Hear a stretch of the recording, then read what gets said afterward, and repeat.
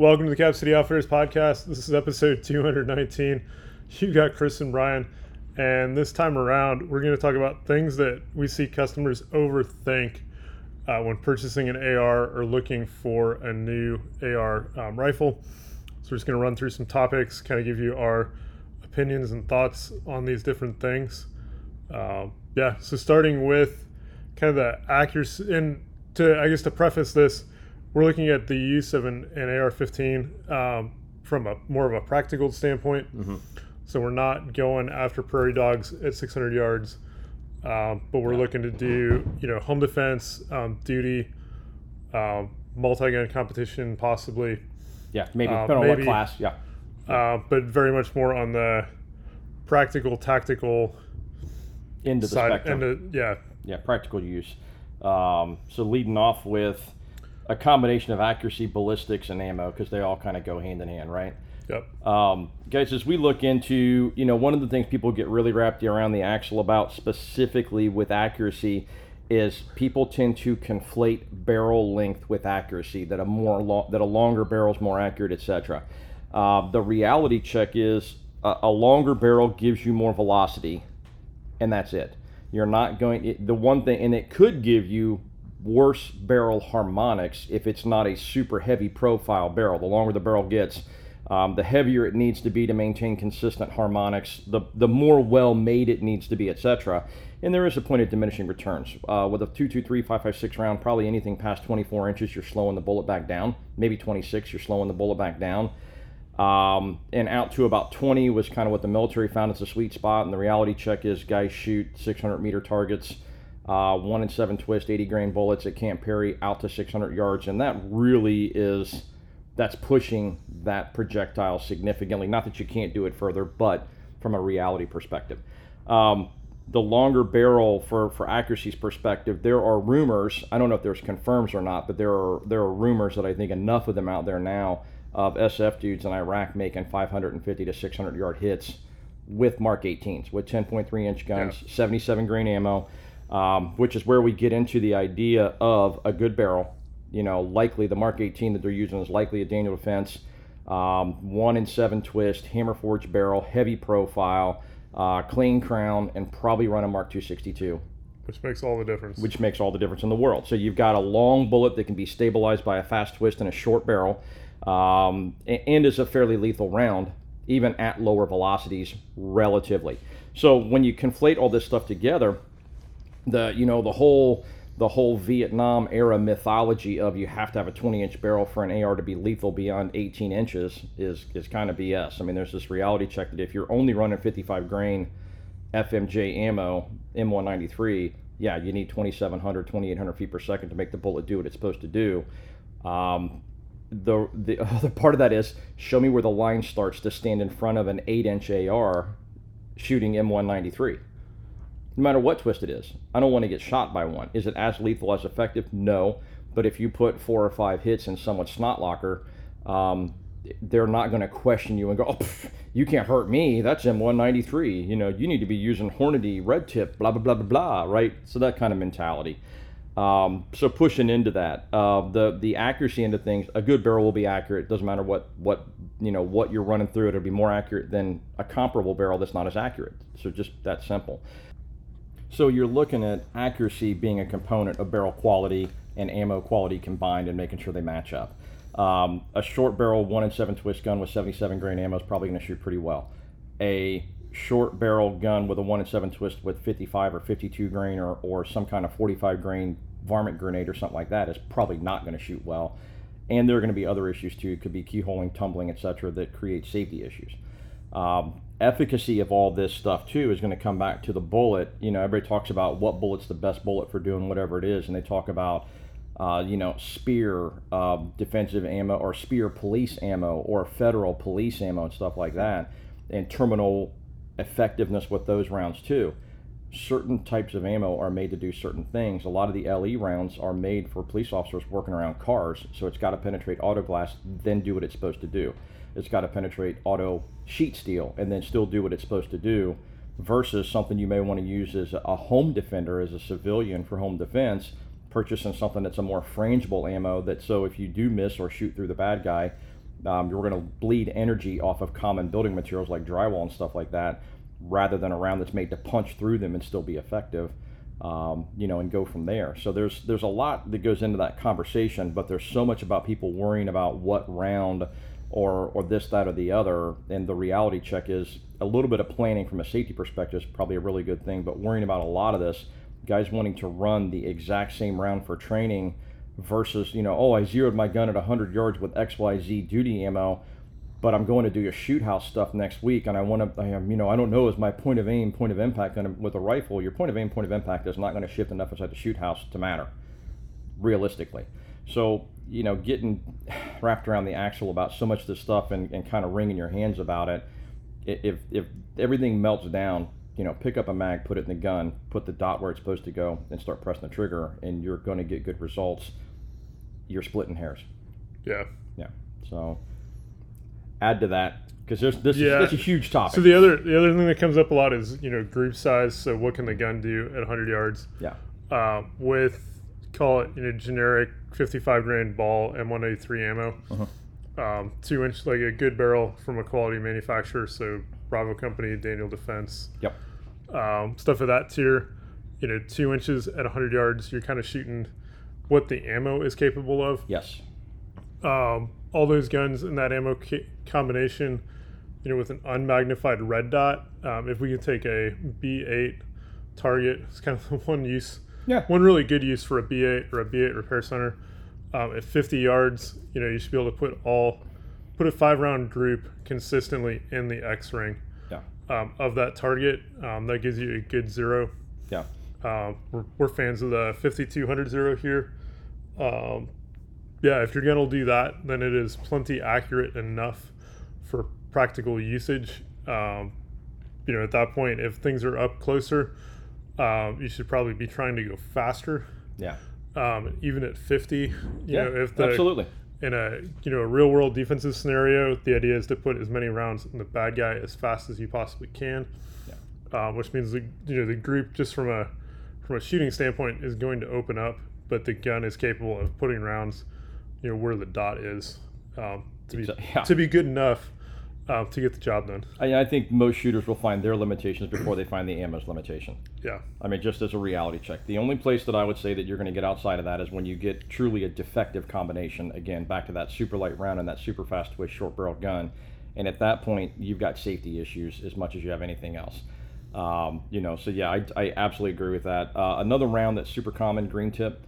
The spec for green tip for the military is like 4.5 MOA. You have a steel rod inserted into a lead slug covered by a copper jacket, and to get concentricity of mass in that device is super, super difficult, and it's not made for accuracy. It's made to penetrate Russian light armor as Ruskies poured through the Fulda Gap into Germany circa 1983 or something like that. When fired from a saw. When fired from a saw, yeah. So absolutely. So consider, what's the ammo made for? What do you need to be able to do with it?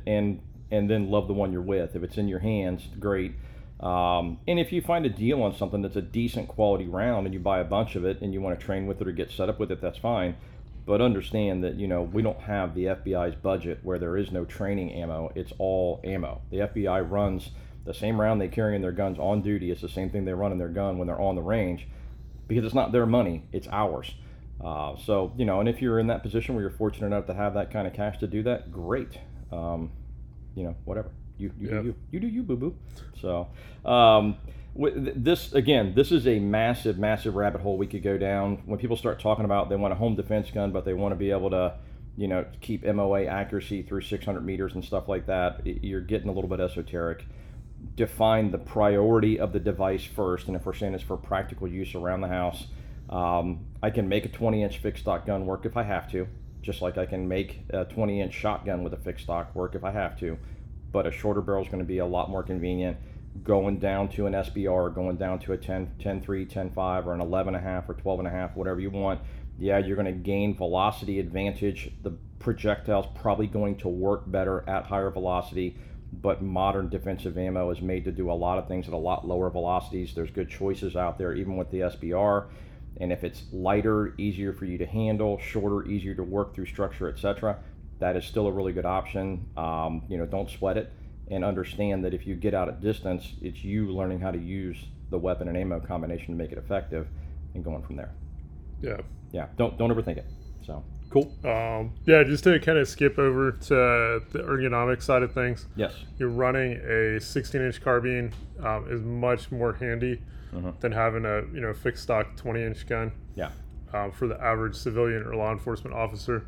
Well, and also the and 16-inch gun fits likely in a rifle rack in a car in your cruiser, whereas the long gun might, and the short gun might not either, depending. So that ergonomics means your environment too. What are you tasked with, and what do you have to use equipment-wise? Yeah. So if you're LEO, the gun that fits in the rack is the one you're going to use. Yeah. But 16's probably the beginning of being convenient. Yeah. Yeah, 16 also gives you enough rail space with the modern M-locked rail to be able to mount accessories kind of where they're useful, where they're functional. Yeah. Lets you get a little bit stretched out on the gun. Nothing feels super cramped. Yeah.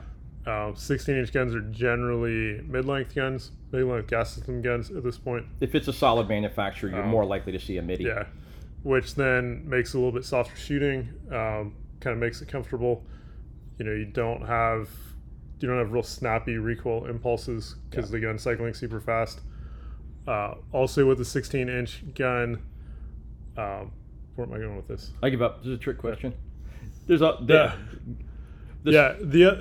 other thing with the 16-inch gun, from a sound perspective to the shooter, a 16-inch gun tends to be a lot more pleasant to shoot than like a real short gun that's not suppressed, just because the boom out of the end of the muzzle is farther away. You got more time to bleed some gas off. Yeah, you're burning off 5 more inches of powder, essentially. A bunch more powder. If you're doing on the range training around barricades, barrels, that kind of stuff, and it's not suppressed, a 16-inch gun is going to be a lot more comfortable. Yes, yeah, for sure. Funny that you would bring up the conversation around getting stuff on the gun. With the arm brace thing being up in the air right now and people doing a lot of SBRs, we're back to getting smacked in the face with, man, it's really hard to get everything I had on my 16-inch gun with a 13-inch rail on an 11.5-inch gun with a 9-inch rail. You start cutting your rail space by a third, maybe even half, depending on how your gun's set up. Where's your front sight going? Where's the light going? The big light you had on your carbine won't fit on your SBR with anywhere to put your hands, etc. Blah, blah, blah, blah, blah. That has become a significant topic of conversation again. We used to see it with 9mm pistols that were like PCC type guns when braces were still legal. Especially the K variant stuff. Yeah, you start getting into, little bitty short rails. Well, guys are having those exact same problems again. And there are accessories and stuff you can put out there to help ergonomics. If it's an SBR, you put a vertical grip on it. And that may get your hand in a different position. You can do things like, we're running the Unity hot buttons and playing around with those now and seeing how much little space that takes up and how it integrates with other lighting systems. So it still allows you to use a big light, but with a switch that's easy to get to that doesn't take up a ton of space, and just different things like that. And a big part of that too comes in with the suppressors. You get into the short guns, you can put the suppressor on it and still have a 14.5-inch, 16-inch style gun with the can, and that allows you to extend things like flashlights and stuff past the muzzle device, where I don't want to run a flashlight next to my muzzle device and have it get the crap beaten out of it. It's going to destroy the finish on it. It's probably going to cloud up the glass, and at some point irreparably, and then it may actually frag the light. I mean, there's some lights that I don't think are going to tolerate that kind of concussion, and when you put the can on it, if you run the can consistently, now you can have your light stretched out in front of it too. All those things ergonomically come into the conversation for sure. And there's not a right or wrong way, but there are better than other ways. The reality is sweating it from the day you get the stamp back versus going out, setting it up and playing with it and seeing what works for you is probably a better way to do that than necessarily trying to get it perfect when you've never pulled the trigger on the gun. Yeah. So what else flows from there?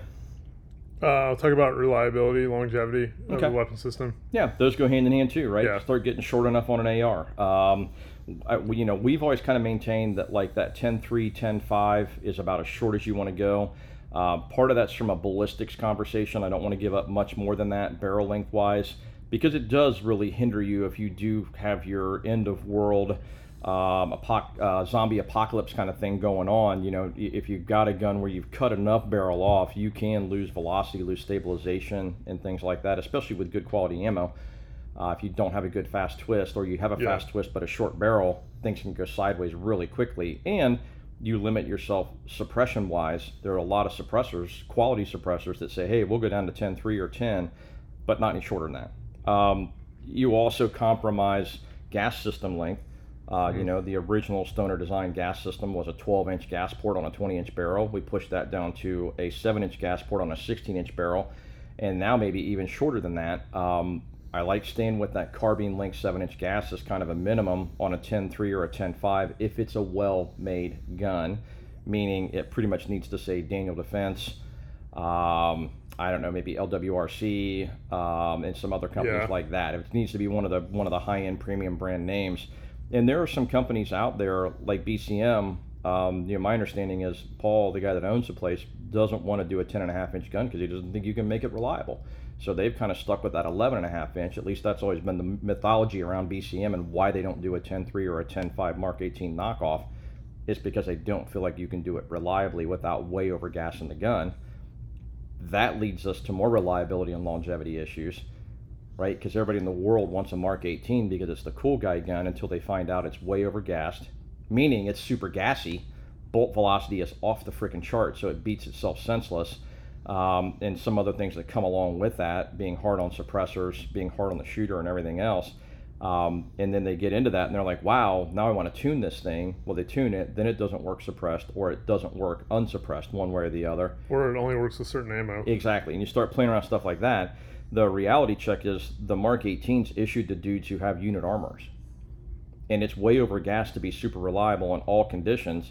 And so you run into, who's maintaining your guns for you, and is that a finicky system? Do you have higher wear and tear? Gas rings need replaced a lot earlier. Bolt lugs get beaten. Definitely bolt lugs are going to fail on short guns faster. There's a lot more pressure holding up the unlocking. Recoil springs in the gun. The buffer spring in the gun is going to need, probably replaced on a lot shorter maintenance interval, and is blowing a lot more crap back into the trigger pack. So that's going to need maintenance, cleaning, and stuff like that on an increased interval as well. So when we talk about both reliability and longevity, shortening the gun up is part of that conversation. And then so is good ammo, and then so is who's the builder. Did they, put together with that mentality? So, anything to add there? Yeah. So when you look at call it maintenance cycles for the guns, 16-inch unsuppressed guns, clean them. Keep them wet. Yeah. Do I won't say a detailed clean. Wipe them down on the inside. Do a 10-minute cleaning job every 1,000 rounds ish. The gun's gonna work great. There's not a lot that gets, it's a DI gun. There's stuff that gets blown back, but it's not crazy. Yeah. Put a suppressor on a 16-inch gun and start doing that same thing at 500 rounds. Yeah. On a shorty gun, your kind of 10-minute wipe down clean, all that is probably at 500 rounds. Maybe every time you use it, if your life's staked on it, if you go out and do a range day, maybe it's a qual or something where you only shoot for a couple hours, a couple hundred rounds, but I'm staking my life on it with a little gun, I'm going to clean it. If it's a 16-inch BCM, I may not. I may lube it and go on. So, yeah. And then shorties that are suppressed, every single time you use it, it's got to get at least wiped down and cleaned and relubricated. And then you're really doing an armor level inspection and rebuild probably every 1,000 rounds. If you're staking your life on it, completely agree with that. The other thing too, when you start putting the can on the gun with the little guns, I'm going to look at that lockup, that interface system between the weapon and the gun too, and just do a cleanup on that every single time. That's more of a convenience thing than necessarily a safety or reliability thing. Some of the suppressors, once they get a little bit dirty, can get hella hard to take on and off the gun, and a little bit of maintenance, a little bit of preemptive stuff helps that. But my big concern would be if you're pulling the device on and off the gun and then it gets crudted up with carbon real bad, at some point might you have an alignment issue. And I can hear everybody out there screaming in the back of their heads going, well, if it's a good system, it won't matter. The problem is good systems sometimes don't have good operators. And if you don't realize that your ratcheting system on your Surefire didn't lock down the way it was supposed to because you're new to it or you haven't used it enough that you're intimately familiar with what it feels like. Or you're doing it in a hurry. Or you're doing it in a hurry, in the dark, whatever. And now you end up with a baffle strike or an end cap strike, and maybe in a critical situation where you really needed the gun to work and that bullet to go where you wanted it to go. If this is an everyday tool for you to use, then it needs to be maintained as such. If it's something where you get to know it and you get to find out what the maintenance intervals are, great. Be comfortable with it. Know your stuff. But beyond that, I know that my 11.5-inch gun is something the more I shoot it, the more I get into cleaning that specific gun. Not because of malfunctions, but because it feels different when it gets dirty, and I primarily run a suppressor on it, so I know that gun gets twitchy. And then we've had issues with certain trigger packs from very good manufacturers not liking being suppressed and not well maintained. So, I'm not going to throw any brands under the bus, but I would say if you're running a shorty with a suppressor and you're staking your life on it, I'd be looking at a Geisley SSA. Yeah. Or a every time you shoot it, clean it mentality with other brands. Yeah, any kind of call it unitized trigger pack where you can't take all of the pieces apart and clean them is going to become a problem with the suppressed SBR or an AR pistol. Yeah, unless you have a ultrasonic or something like that, you can throw it in. And even then, the ultrasonic may not push a primer that's been popped out or something like that out of someplace you can't see. Yeah, that's my big concern with some of that too. So yeah, like I said, there's some of this stuff that shorter it gets, the more work it is, the more convenient it is, the more work it is. That kind of mentality. So this is another ginormous topic. Yeah, ginormous topic. So yeah, like I said, if you're running a working SBR and you train with it on a regular basis, that is a gun that you should have spare spring kits, maybe a spare BCG ready to rock, different things of that nature, because there's some things that are predictive in nature where you can say, hey, every 5,000 rounds I'm just going to preemptively replace the buffer spring, that kind of stuff, versus something like a bolt where the bolt just says, okay, I've had enough, and it shears off one of those lugs that are right next to the extractor. Once the first one goes, there's a whole bunch more following real quick, and you're going to have some issues. So if it's in the middle of a critical incident and you lose a lug off the bolt, as long as it doesn't get in the works of the gun and shut it down, you'll likely be okay for the next 10 or 20 rounds. It's that third or fourth mag on a training day where you don't realize it, where else you're like, hey, why is this thing acting funny? And having a spare BCG is nice for that environment. So, yeah.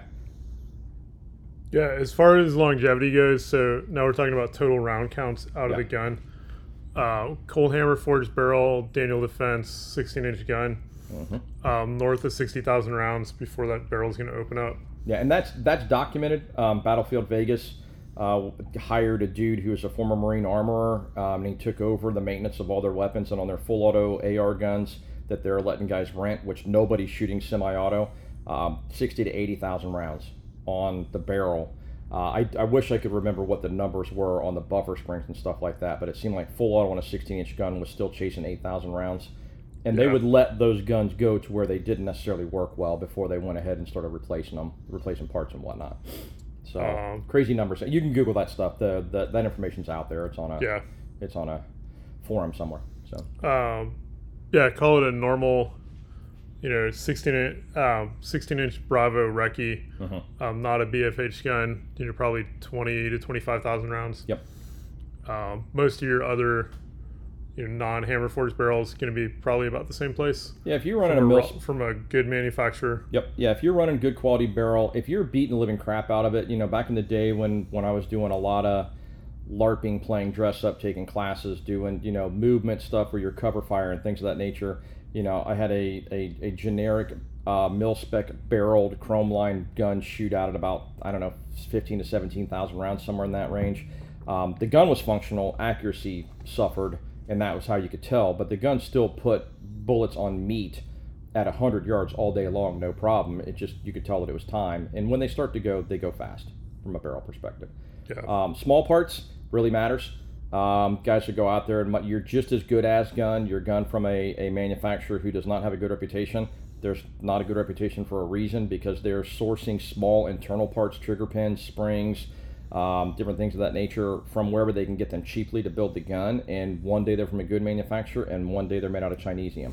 So it just depends on whether you got a Wednesday gun or a Friday gun, and that's why we throw out that continuum of what's good quality and what's not.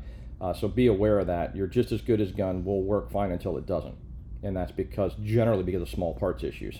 The accuracy end of it, it doesn't matter through the first. If it's halfway decent thrown together, it won't matter through the first 500 rounds. But when things start to break internally because they're crap, that's where it does. Yeah. So. Yeah. Bolt carrier groups, Bravo Company. Go to their website and watch the video. Bravo Company is one of the few companies out there that actually air gauges 3 different spec locations on a BCG to make sure it's within spec and stuff like that. Really good quality stuff. Daniel doesn't have 2 different production lines. They make guns that are military spec guns, and some of those guns go to the military and some of those guns go to people. Some of them go to police. Kind of like Colt used to do. There weren't 2 production lines. It was a Colt. If you got a Colt, it was generally a good gun, and it didn't matter until the 90s. But anyway, so that kind of mentality around that. So, yep. Yeah, one thing to note on the barrel longevity, if you do run, Russian surplus 223 ammo, where it's a steel or a bimetal jacket, something other than a copper jacket, now you're probably cutting your barrel life in half, maybe even less than half. So do be aware of that. A lot of times that ammo is really cheap, but it will, if you have a favorite barrel, that ammo will eat your barrel. The other thing it does is also eats extractors and stuff like that too. We used to say back in the day when regular ammo was relatively cheap, but Russian ammo was stupid cheap, half price or whatever, go ahead and do it and just understand the maintenance intervals again. Have spare extractors, extractor springs, donuts, and stuff like that on hand, because you're going to chew them up quicker. And just recognize that's a service interval thing. If that's all you can get, or the price differential is enough that you're going to take that money and set it aside and buy a spare barrel, rock and roll. You do you again. Same thing with extractors and stuff like that. They're relatively cheap. You can go to BCM and buy extractor rebuild kits from them, or bolt rebuild kits. That's awesome. But if you're going to run that cheap ammo, understand that and just preempt it by having the stuff there to keep the gun maintained and up to spec. Yeah. Yeah. So, anything else in reliability and longevity? It's most of it. Use a good quality lubricant. Yes. We're big fans of the Slip 2000 EWL, or Extreme Weapons lubricant.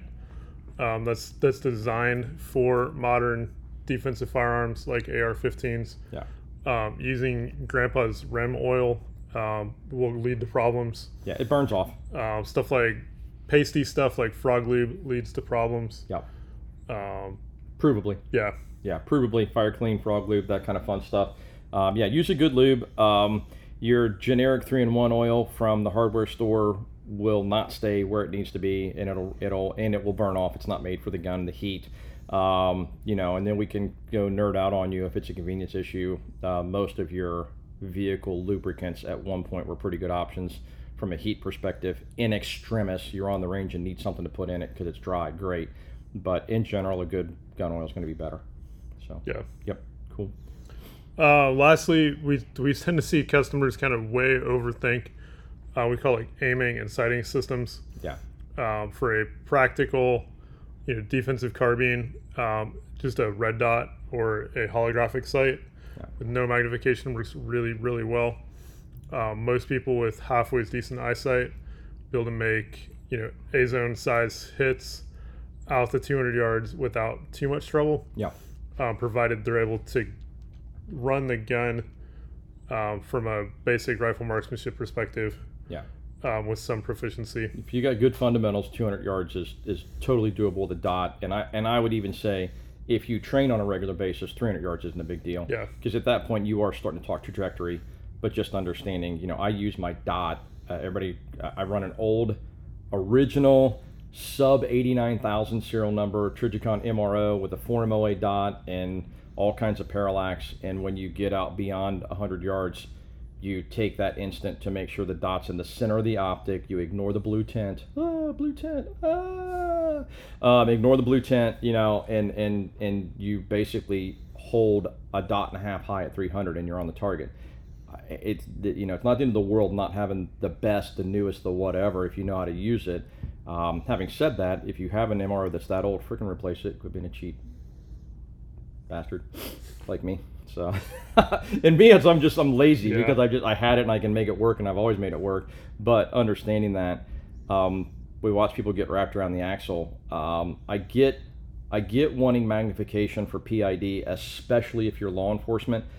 There's a little bit different conversation around law enforcement if they're called into a situation where they've been advised there is violence afoot and weapons afoot on scene, then taking your flip to side magnifier or your 1:6 LPVO and dialing it up and looking through the windows of a house, or looking at a bad guy who's 100 yards away in a middling light situation. Yeah. Now you need that PID to say, okay, what's in this dude's hands, dude or dudette's hands, what are they doing? And having that magnification for PID is a wonderful thing in that environment. As a civilian, if you've got somebody wandering through your backyard, and you want to put some magnification on them to see what's going on, you're pointing a gun at them.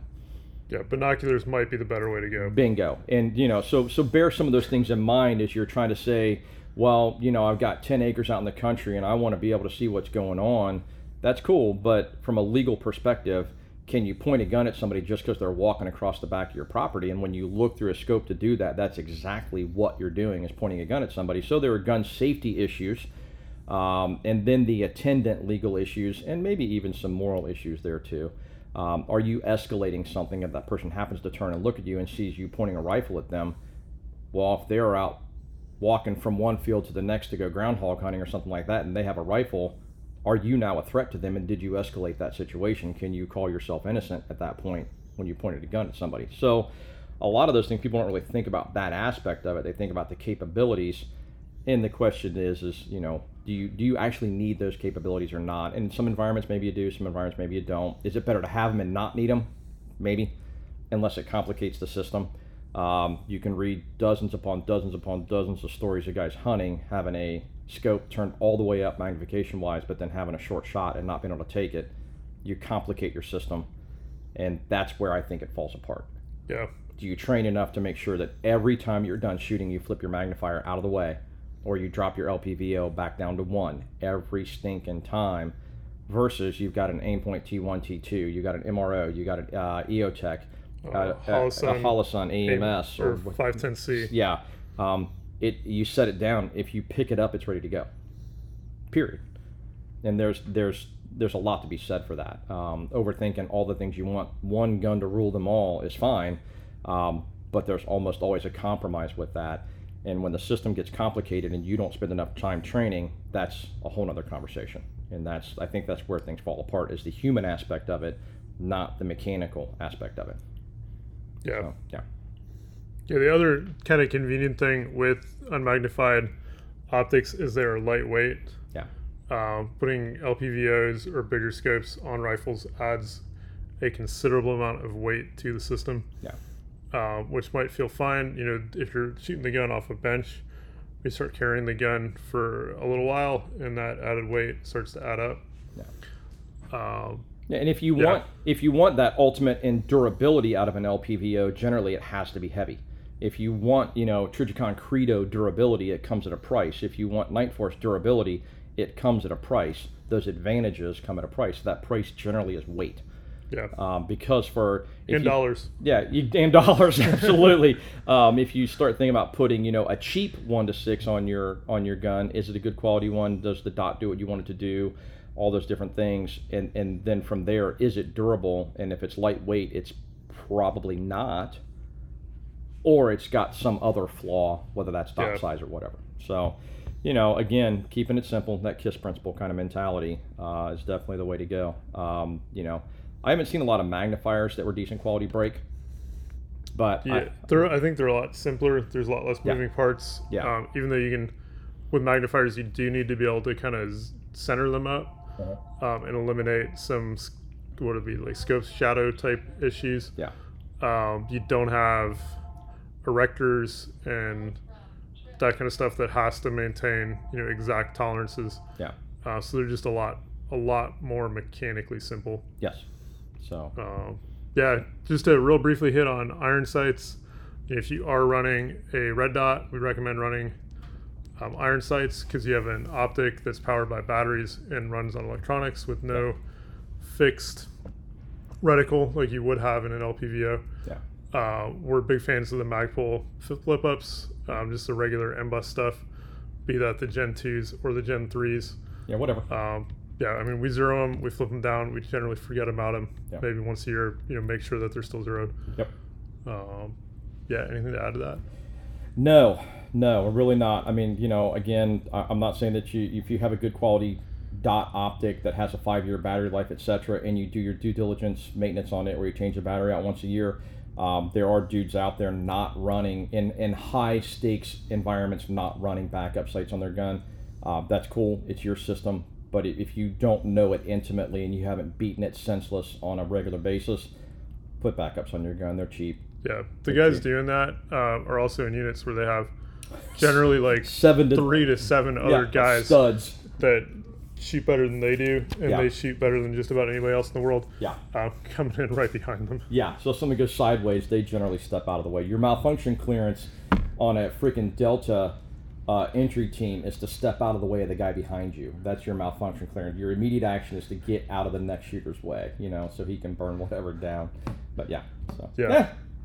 So lots of I know it's hard not to overthink this stuff because it's your hobby, it's interesting, it's cool. You want the coolest toys, Or it's a big investment. But try not to overthink it. There is definitely, like I said, we're back to that KISS principle. Keep it simple. Yeah. So, yep. On that note, you can find us on social media. Search for Cap City Outfitters on Facebook or Cap City Outfitters 2 on Instagram. On our website, capcityoutfitters.com, you can find information such as how to do an FFL transfer or how to purchase a suppressor from our storefront over at silencershop.com. Also on the website, you can sign up for our email newsletter that comes out once a week, or send us an email to info@capcityoutfitters.com. We will add you to the newsletter list. And then we're here in Hilliard, Ohio. We're at 4465 Cemetery Road. We're in front of the Aldi's. We're directly next to Louis Fusion Drill. We're here 10 to 5 Tuesday through Friday and 10 to 3 on Saturdays, and we look forward to seeing you soon. Thanks for tuning in, guys.